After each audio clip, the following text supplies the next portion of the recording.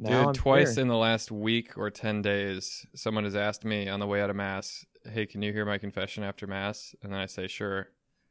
And then I forget and leave. So I think I have a new policy that's like, that's more important than saying hello to people. So I'm just going to go do that right away. That's So I a don't good forget. idea. That is good. That is That's a good good. idea. Hey, here's a Lessons question. learned.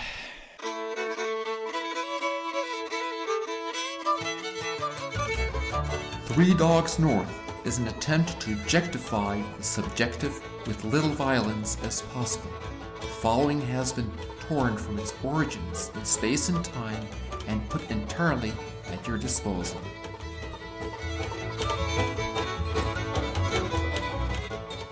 All right. What's the topic? Well, did anybody else have anything? I always try to ask. Dude, you just dive right in, man. Dive right in. I have nothing. All right. Two things, and the one, dude, I don't know. I always say this, but legitimately, I don't know where this one is gonna go. But have you guys ever seen the HBO show True Detective? No, I've tried to watch that, but it's I don't think it's on Netflix. It's not. You'd have to. I got it from the library actually when I got down here, the DVDs. But I think because it's, I guess not all HBO shows are on Netflix or anyway. Me and Erisman watched it, and it's like an eight Dude, episode I thing. It's forgot nice that you were because Steve. I forgot you were Steve. yeah, man, it's amazing. That It is amazing. amazing. I didn't know that. Holy smokes. Yeah, he's the assistant or the parochial vicar down here. So Right yep, on. my roommate, you know. Dude, sorry to Mhm. interrupt, but that's just such an incredible thing. Yeah. No, it needed to be said. Anyway, so him and I watched this series, and dude, it was the darkest show I've ever seen. No exaggeration. And I just kind of forewarned, I wouldn't like fully endorse it. Just it's HBO, so I mean there are some scenes that were like crazy images, a couple very graphic sex scenes. So just kind of know that before you decide if you're going to watch it or not. But anyway, Matthew McConaughey's character in it, I don't even know, man, how to describe him, but like the writing of it had some pretty serious philosophy in it. And he goes into this whole thing in one of the episodes about I think it's from like the eternal recurrence theory of Nietzsche, and he's talking about how time is a flat circle, and so we keep just reliving human existence. And he gets into like how human consciousness was just a mistake of evolution, but it wasn't a typical like Richard Dawkins type approach to this. Like this was very smart writing. And it allowed like just the images in this show. They did such a cool job with it, especially the last scene, or the last scenes of it. I'm just like going down into the darkness. And I mean, the subtitle of the show is "You Touch Darkness and Darkness Touches You Back." And so these two detectives draw this just twisted case. And it's kind of like them reliving it a little bit. And then the last couple episodes end in present day and not closure, but I guess close to. Is this like the first episode of the series or something you're talking about? Well, no, that's kind of like, I mean, a very basic, no spoiler synopsis of the entire series? of the series. Yep. Okay. And so they draw the case. The start of the case is in the first episode. Mm-hmm. But anyway, Matthew McConaughey's character is fascinating in it. And he gets to this spot, like at the end of the show, where it's just like total darkness. And he realizes that even there, and again, I won't like spoil it at all, but even there, he has an experience of love. And so, like the last line of the show, they're looking up at the stars, and they're talking about. I don't know if it would like get into stoicism or not. But they're talking about like the light versus the dark. And Woody Harrelson's character says, they're looking up at the stars, and he said, "Man, it looks like the dark is winning." And Matthew McConaughey's character responds that the dark was there first, so in his view, the light is winning. And so it's just like this little shot of hope into it. But anyway, I honestly don't. I just finished it last night. I don't have it. There's a lot stirring from it, to be honest. But I don't have it formulated enough to really like necessarily talk about that stuff unless it cued something in you guys. But what it was maybe for a podcast topic, an easier one to talk about. And this isn't a the bad guy in this show is like beyond twisted of anything I've ever watched, and just the stuff is heavy that they show and talk about in it. So I'm not trying to glamorize it at all, but it cued a thought in me that the Vatican actually released around the new Star Wars movie, and they critiqued the new Star Wars movie pretty hard, but it was interesting because the Vatican did. The Vatican did. I didn't know that. But their critique, and I don't know like what capacity it came out of the Vatican. It was a headline. But the critique was very interesting because it wasn't anything like, "Oh, don't go see it," or blah, blah, blah. It was that the bad guys were not very impressive in it. And it was like, Really? Yeah. And it was like they talked about like Darth Vader kind of being this iconic, like, presence of evil and good versus bad in a human person, and like these forces in it. And they pretty much said whatever the bad guy, like, I don't remember the Dark Lord, whatever his name is in it, and then like the new kind of Darth Vader, whatever his name is, it the two bad guys, and they're just kind of like, the one guy is kind of a punk, and they try to like play this old guy up as like this super scary thing. The guy on the big throne or whatever? Yeah, the guy on the big throne. And Vatican was like, it was junk. Like, it was just, we don't even know how to like portray evil today. And so it's just very, I don't know, like an interesting thing to talk about, because that was certainly not the case in True Detective.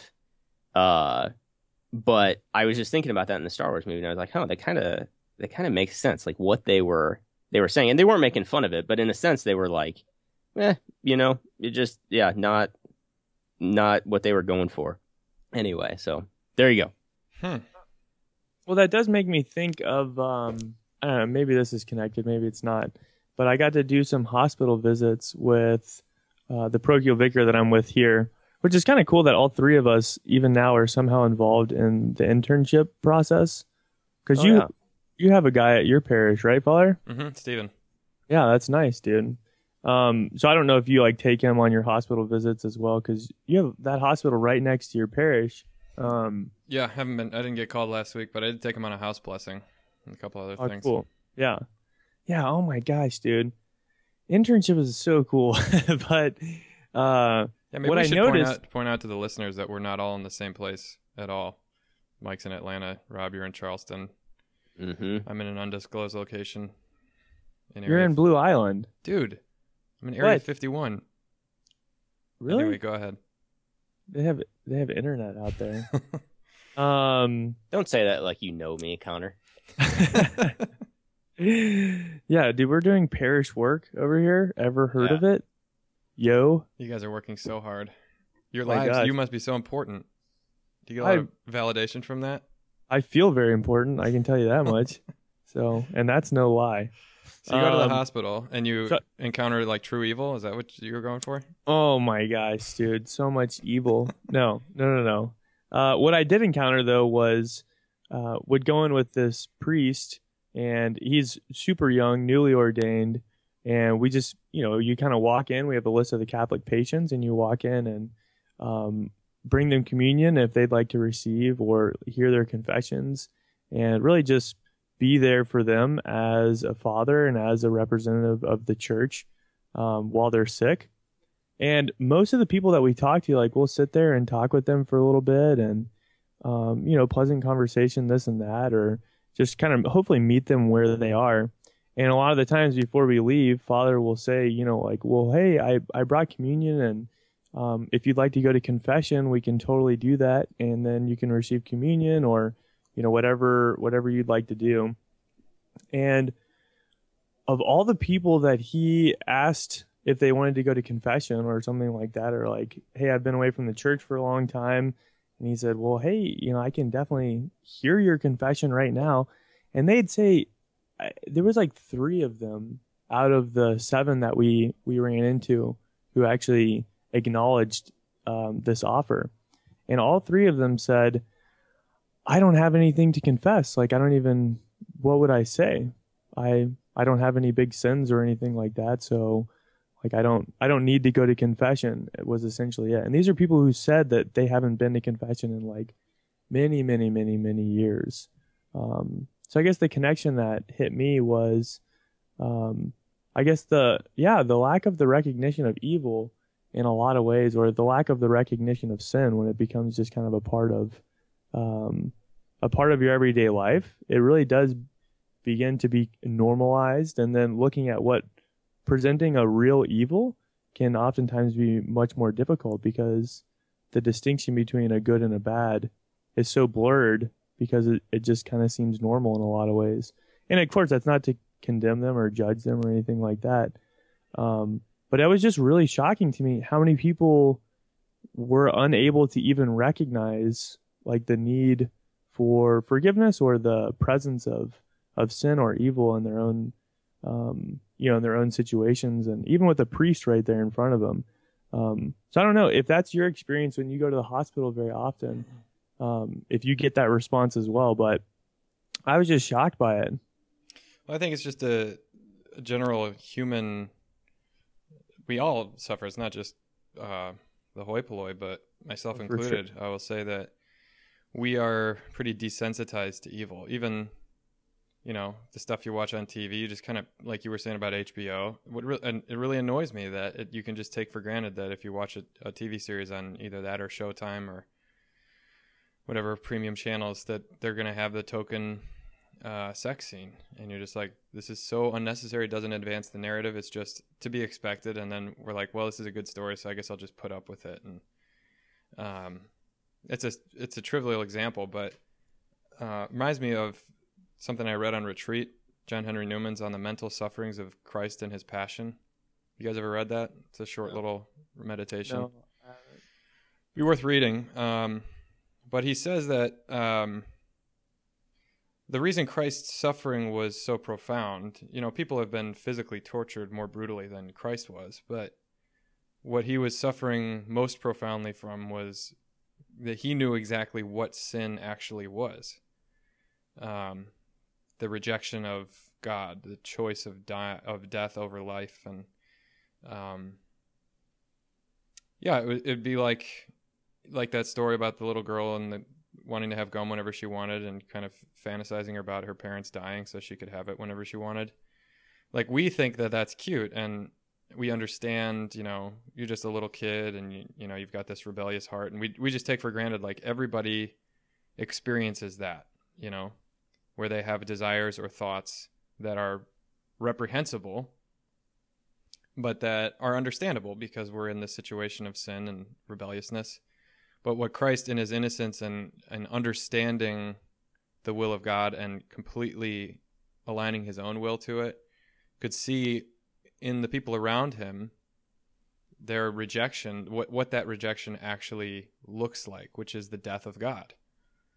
And he freely assented to suffer that. Not just whips and chains or nails and a cross, but humanity's full-throated rejection of God's love. And that we take that very lightly. We're kind of like, yeah, I mean, I guess I missed Mass a couple times, but what's the big deal? And maybe so, whatever. Like, it's not a huge deal in the grand scheme of things. But the point is, like, all of our rejection, our laziness, our greed, whatever we've done or whatever we've not done that puts us outside of the will of God hangs us over the abyss of nothingness out of which God created us. And we're just like, we're just hanging here, but who cares? Only God's love keeps us from falling into annihilation. But, I'm pretty busy on Sundays. And it's like in the grand scheme of things, if you actually understand, which only God does, our actual metaphysical state as completely dependent on him and on his goodwill toward us to continue existing even another second, then any sort of like refusal to do his will or rebellion against a limitation set upon us by creation or nature by him is this evil. And I agree with the Vatican. The Vatican's not a person, but whoever this was that that critiqued. We have an inside source in the Vatican that has said this. I thought it was very cartoonish. It was kind of like the Thor movies or something. Like there's just this unbelievable cartoon guy with an ugly face and no hair who's apparently pulling all the strings of the evil ones. And you're just like, okay, shrug. But whereas, I've never seen True Detective, but a movie like Fargo, where you see somebody do like a real human being and the what human beings are capable of in terms of wickedness, and how deformed human nature can look, where self-preservation and love of the other and like just natural affection, when that's all just vacated from a human soul, what evil they can do and how scary that is to think. Like, I remember the most scared I ever was as a kid was watching America's Most Wanted, not a cartoon about Darth Vader or Skeletor. Sure. I was like, there are people like that out there, who will just like kidnap you or kill you, or that freaked me out. So yeah, evil. Cool, uplifting podcast, guys. It is interesting though how I think Fargo would definitely relate to the experience of this True Detective. Exactly what you were saying, like it kind of shocks you of what human beings are capable of. Even even like the Adolf Eichmann at the Nuremberg trials, like that was where I think it was Hannah Arendt coined the phrase. She was a reporter there or doing something there, and she coined the phrase "the banality of evil," where it's just like this guy that had been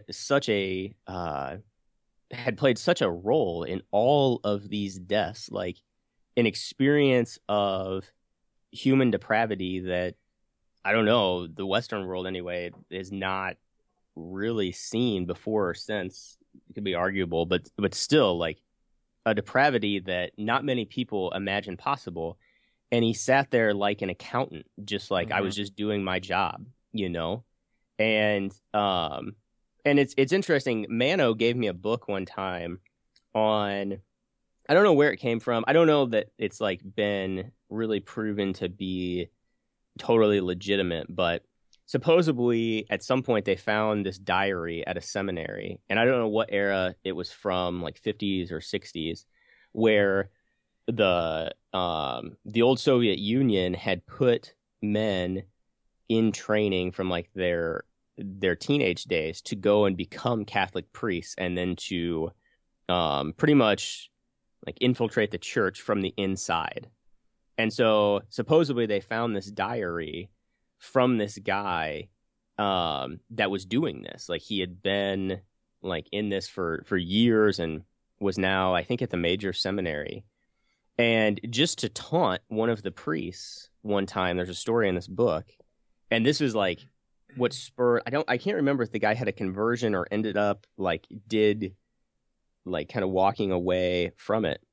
But a thing that played a part in that was this guy went to the confessional at the seminary with no intentions of actually like remorse or anything like that. He just wanted to taunt the priest that was in the confessional.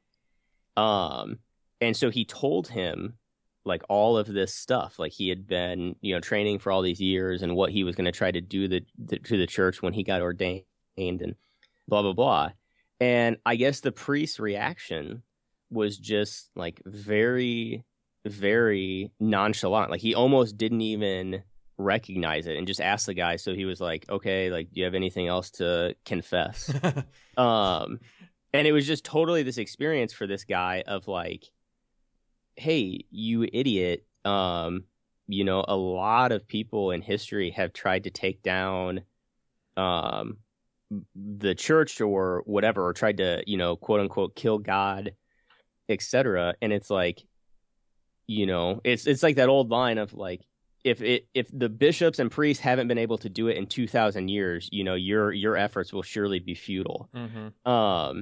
And so it was just this. It was an interesting, like, to read it, of this experience of what I would call wisdom in this priest of like, you're an idiot. Like, you're not as big a deal as you think you are. Right. He's expecting the priest to be shaking in his boots. Like, oh no, all my soft power will be taken away if you clever geniuses do this. No one's ever thought of this before. Yep. And I think that's why maybe that critique, which I like the Star Wars movie. I mean, don't get me wrong, but that critique that I read from wherever in the Vatican was saying like they were kind of going for that effect with these characters, and especially the old guy, like the grotesqueness maybe. And it was just kind of this experience of like, meh, you know, whatever. But if you have an experience of, at least for me, like watching True Detective or whatever else, however this comes through, if you have an experience of like, oh man, like, are human beings actually capable of that? That's different. And it doesn't mean that God like isn't bigger than that. But I guess that was the experience that I was kind of going off you know, just articulating now from watching this True Detective of like, okay, I mean, it's a fictional thing, you know, don't put too much thought into it, but there's some bad stuff out there. And like the gospel, you know, if it is what we claim it to be, then it has to be able to reach there, like the darkest place. And ultimately that place is going to be in, you know, in the human heart. But like the gospel has to be able to reach there and to win there, honestly. Mm-hmm. So it was the kind of this experience of me just to allow God to go there, to not kind of shake off maybe these different emotions that came up from, again, a fictional TV show, but to say like, okay, but God, I need you to go there. And I don't even know what that looks like, but I know I need it, because this stuff can shake you up if you don't allow God to do that. I like that line too that you mentioned. The darkness was there first, so to me the light is winning. You know, like if you take any static state, like a photograph, you just have this one moment in time, this one image of the way things were when the photo was taken. You could say, well, there's more darkness than light in this photo. But there's a big difference if it's a photo of the sunset or the sunrise. Yeah. Because if it's the sunrise, if you pushed play on it, you'd say, oh, well, the light's winning. It's rolling back the darkness. And that's, I guess that's the difference. That's one of the big difference in worldviews of the pessimist and the optimist. Right. Well, it's not like, go ahead. Well, and even on this one, I felt like the character, like how this philosophy was articulated, was that like he just wasn't quite far enough yet. Like he was treating this darkness, as a wall. And I think slowly, and I don't know, like this may be a stretch, but like if you understand it as a threshold, then maybe you understanding that the light is deeper, like the light is deeper, and the light is winning, you know. And so I don't know. And what were you gonna say, Mike? Yeah, well, the image that just occurred to me when you were talking about you have a picture in time. Do y'all remember when this is like way back in the day, but the old Kodaks where you would just snap it and then it would kind of bzzz and pop out the bottom? Talking about Polaroids?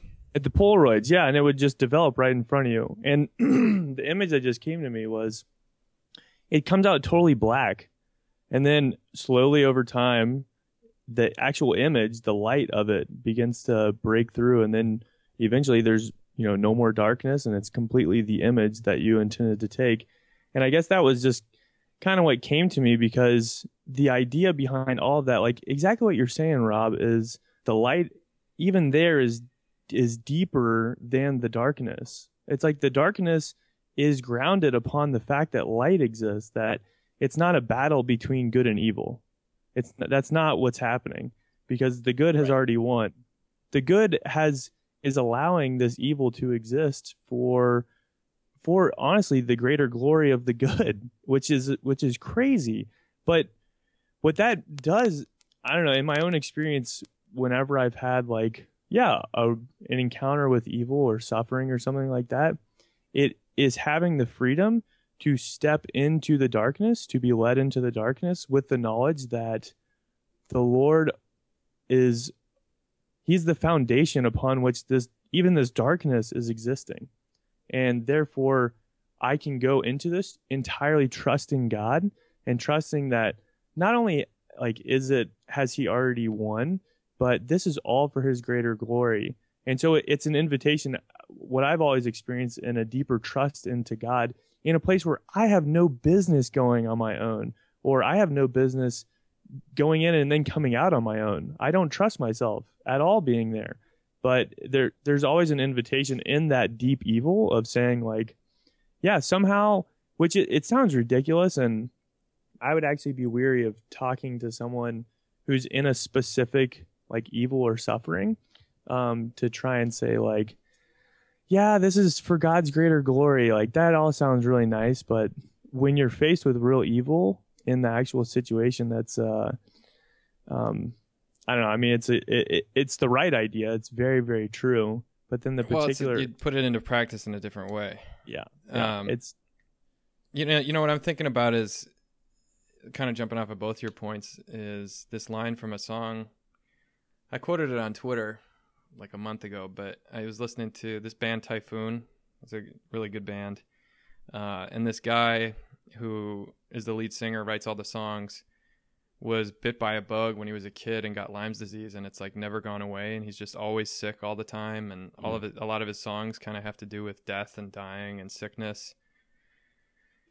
And they put out just a series of 10 songs that are each a minute long, with a music video associated with each one. And the theme of it, I think, is as you look back on your life, there's 10 memories flash in front of your face. And one of them is, the one that got me the most was this kid just sort of running in slow motion through a playground, going up a slide and then down a slide. It's that's the whole video, but it's very bright, and the kid is just carefree. And one of the refrain of this song is, "Holy light, come save my life. Come pull me from the ashes. If I am wicked now, the world was wicked once to me." And that line, "If I'm wicked now, the world was wicked once to me," it seems that's a lot of our excuse, and it's not that it's just an excuse. It's rational. It makes sense, we tend to look at whatever evil is going on in our own hearts as excusable, because look at all the evil in the world, and I'm not saying the limit cases of the Fargo guy or the True Detective villain or whatever else, human depravity can, but the banality of evil, the normal way of evil is just this is just the way of the world, dog eat dog, and I'm just trying to get mine. And there's a lot of people that are way worse than me. All I do is download music illegally, or, not pay my taxes, or, little things that you can just say, what's the big deal, But I think that the answer to evil we see in Jesus is never, it's not that we never fight, if the Nazi army is trying to take over the world and kill everybody, you got to fight them. It's self-defense and protection of the innocent. But the ultimate battle, the ultimate victory isn't won with the weapons that are used by the enemy.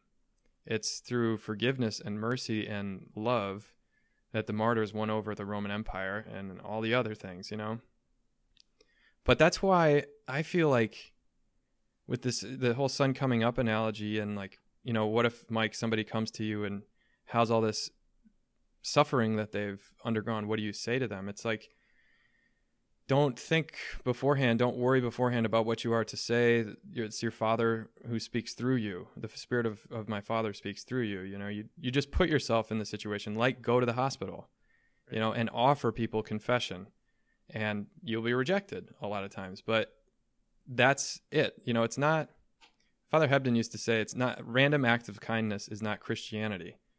All our acts of kindness are very, very specific and concrete and willed by God. Every single day, people are put in front of you, or a microphone on a podcast, whatever, and there are words you are to say. And if you, in the measure that you trust in God and assent to His will, you will participate in pushing back the darkness and bringing to bear the kingdom of God.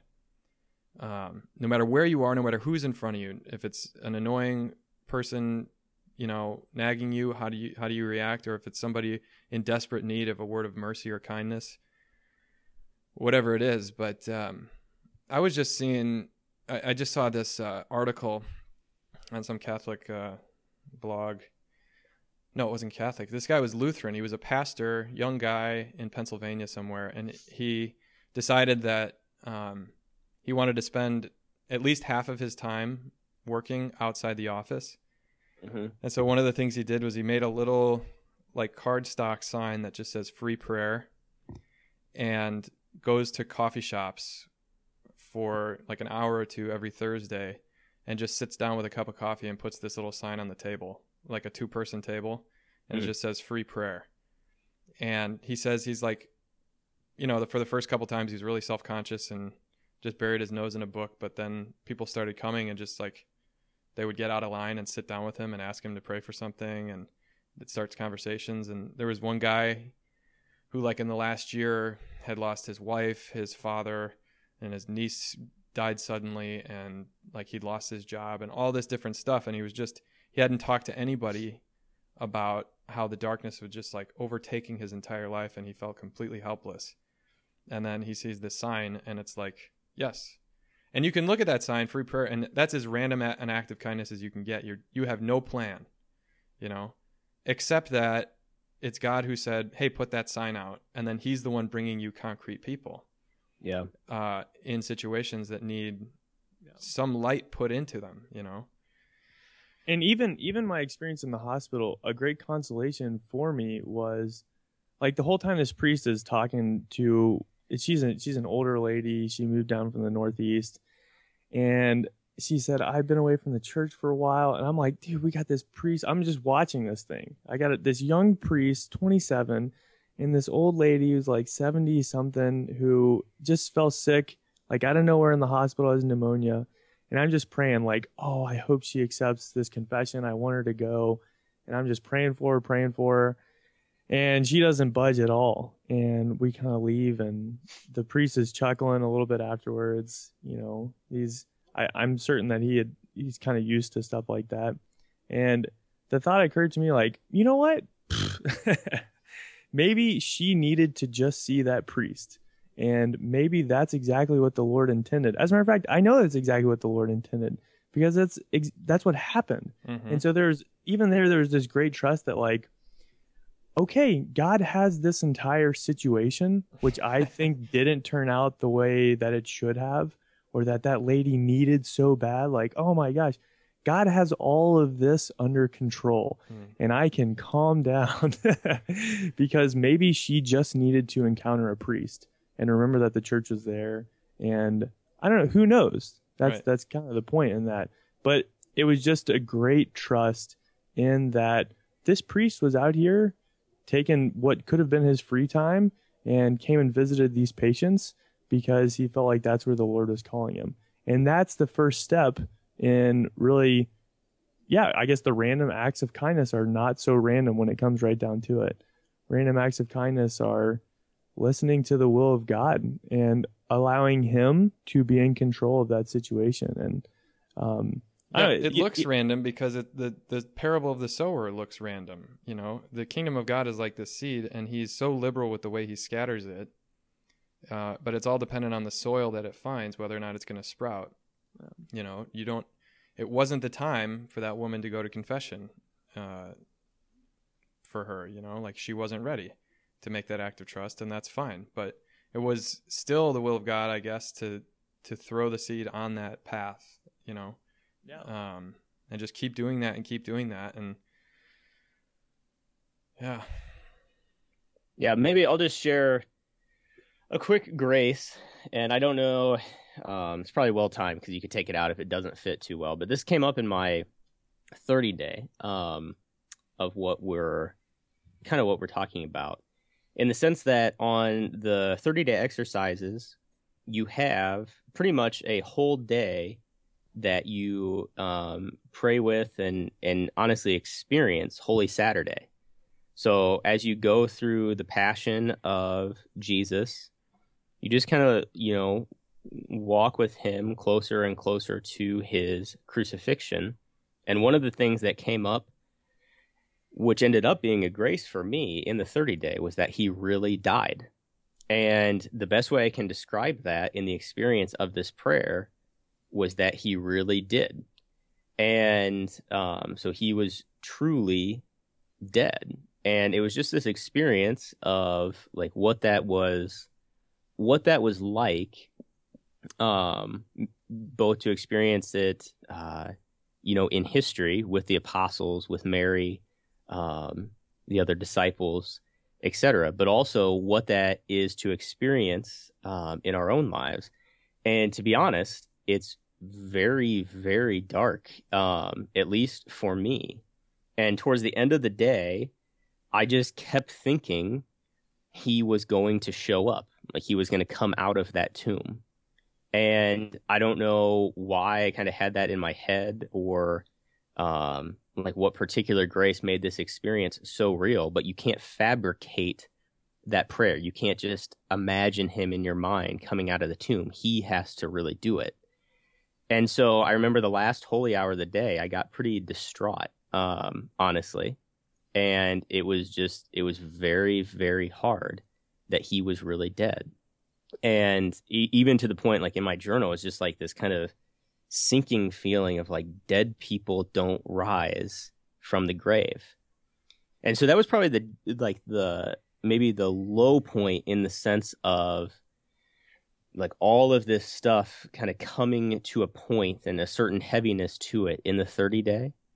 But the image that came to me was actually from the Easter Vigil at our cathedral a couple years ago, where you process in like in total darkness, and these candles, all from the Easter candle, like this light starts to spread.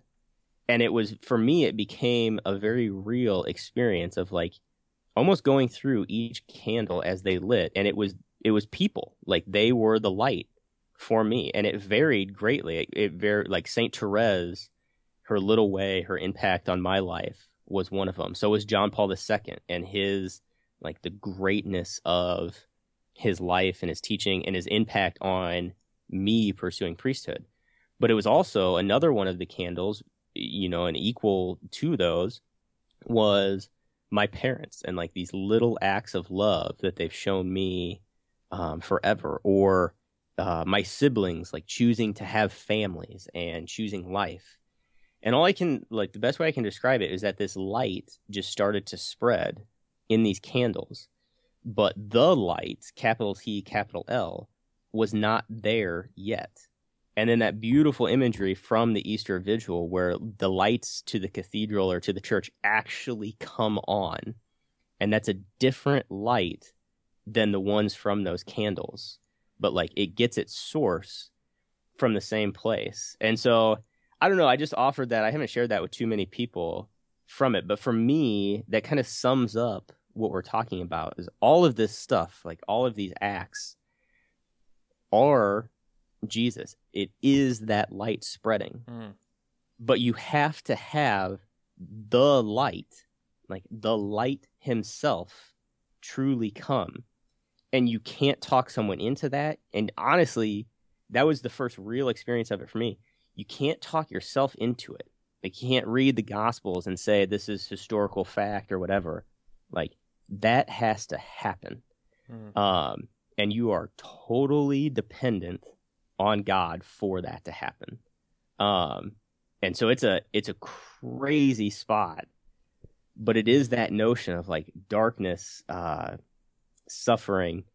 It's not a wall, it's a threshold. And you're right, Mike, like you don't go in there alone, you don't have to go in there alone. Honestly, through the communion of saints, but very tangibly, like with people in your life, specifically a spiritual director. But it's something that I don't know. I mean, we don't talk about it maybe enough, honestly, that, if you do, the church gives us these beautiful things of prayer and spiritual direction that we can, pray for the courage to actually look into that darkness in your own life and to realize then through experience, not through a class or whatever, that it's not a wall, it's a threshold. Yeah, and if I can also say, insanely beautiful, Rob. Thank you. I'm still going to cut it out. That was kind of lame. That was serious. seriously. I'm just kidding. That was cool. Cut it.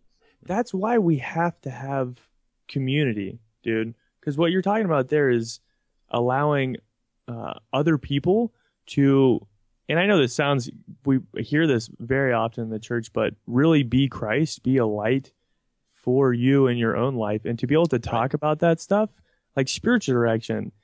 My goodness, dude, if I didn't have someone pointing out lights in my own life that I wasn't able to see but are there, I don't know what I'd do, And so, like, even being able to be here and talk with you guys and the graces that we're able to essentially highlight to each other, to be able to have those lights that are present within our own lives, that's so important, man. We have to be able to talk about our faith and to be able to talk about God's presence in our life.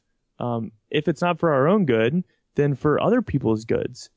Because, like any fire, that absolutely spreads. It's just a super, super beautiful image. Just darkness being overwhelmed by light into the full glory of God. That's But then you go back to the darkness was there first. It has to be there first for you to see even the stars, like you have to go out into the middle of nowhere if you want to get a good night full of stars, if there's light pollution, which was something that's always, this is petty, but has always kind of frustrated me about our modern interpretation of the Stations of the Cross. Like, oh, the stations don't make any sense without the resurrection, so let's add a 15th station. And you're like, yes, but the resurrection makes no sense without the death and mourning of the death of Christ. And like, if a Friday in Lent is not the time to contemplate simply the death before the resurrection, when do we do that? If you want to jump, if you want to skip the threshold, you're not going to get what the resurrection really meant or means. And that's the beauty, of salvation history, because we as humans, like in our capacity, we have to experience it like that. Mm-hmm. But it's even that you start to realize more and more is an experience of being loved by God, in the sense that, in this capacity, that realization, the darkness, in a sense, if you let it, can become a grace. And maybe that's the weakness of those Star Wars bad guys, is that, but at the end of the day, okay, the darkness is there first to use that image. But at the end of the day, we are not going towards a battle of light versus dark. We're going to the light. And there's a difference there, but it's an important one. And so then you get this, that's to me where maybe that language that I didn't understand before, of God being all good, comes from, is that the light is, and you can stop the sentence there. But in our human experience, it is muddled, but there's a movement towards it, even though it's very, very scary. But the image works, for the darkness to be there first, and that light to overcome it. But what are you moving towards? You're moving towards the light. Mm-hmm. Brutal. Very good, guys. What did you Very just nice. say there? I don't know. It was just speechless. Dude, tongues.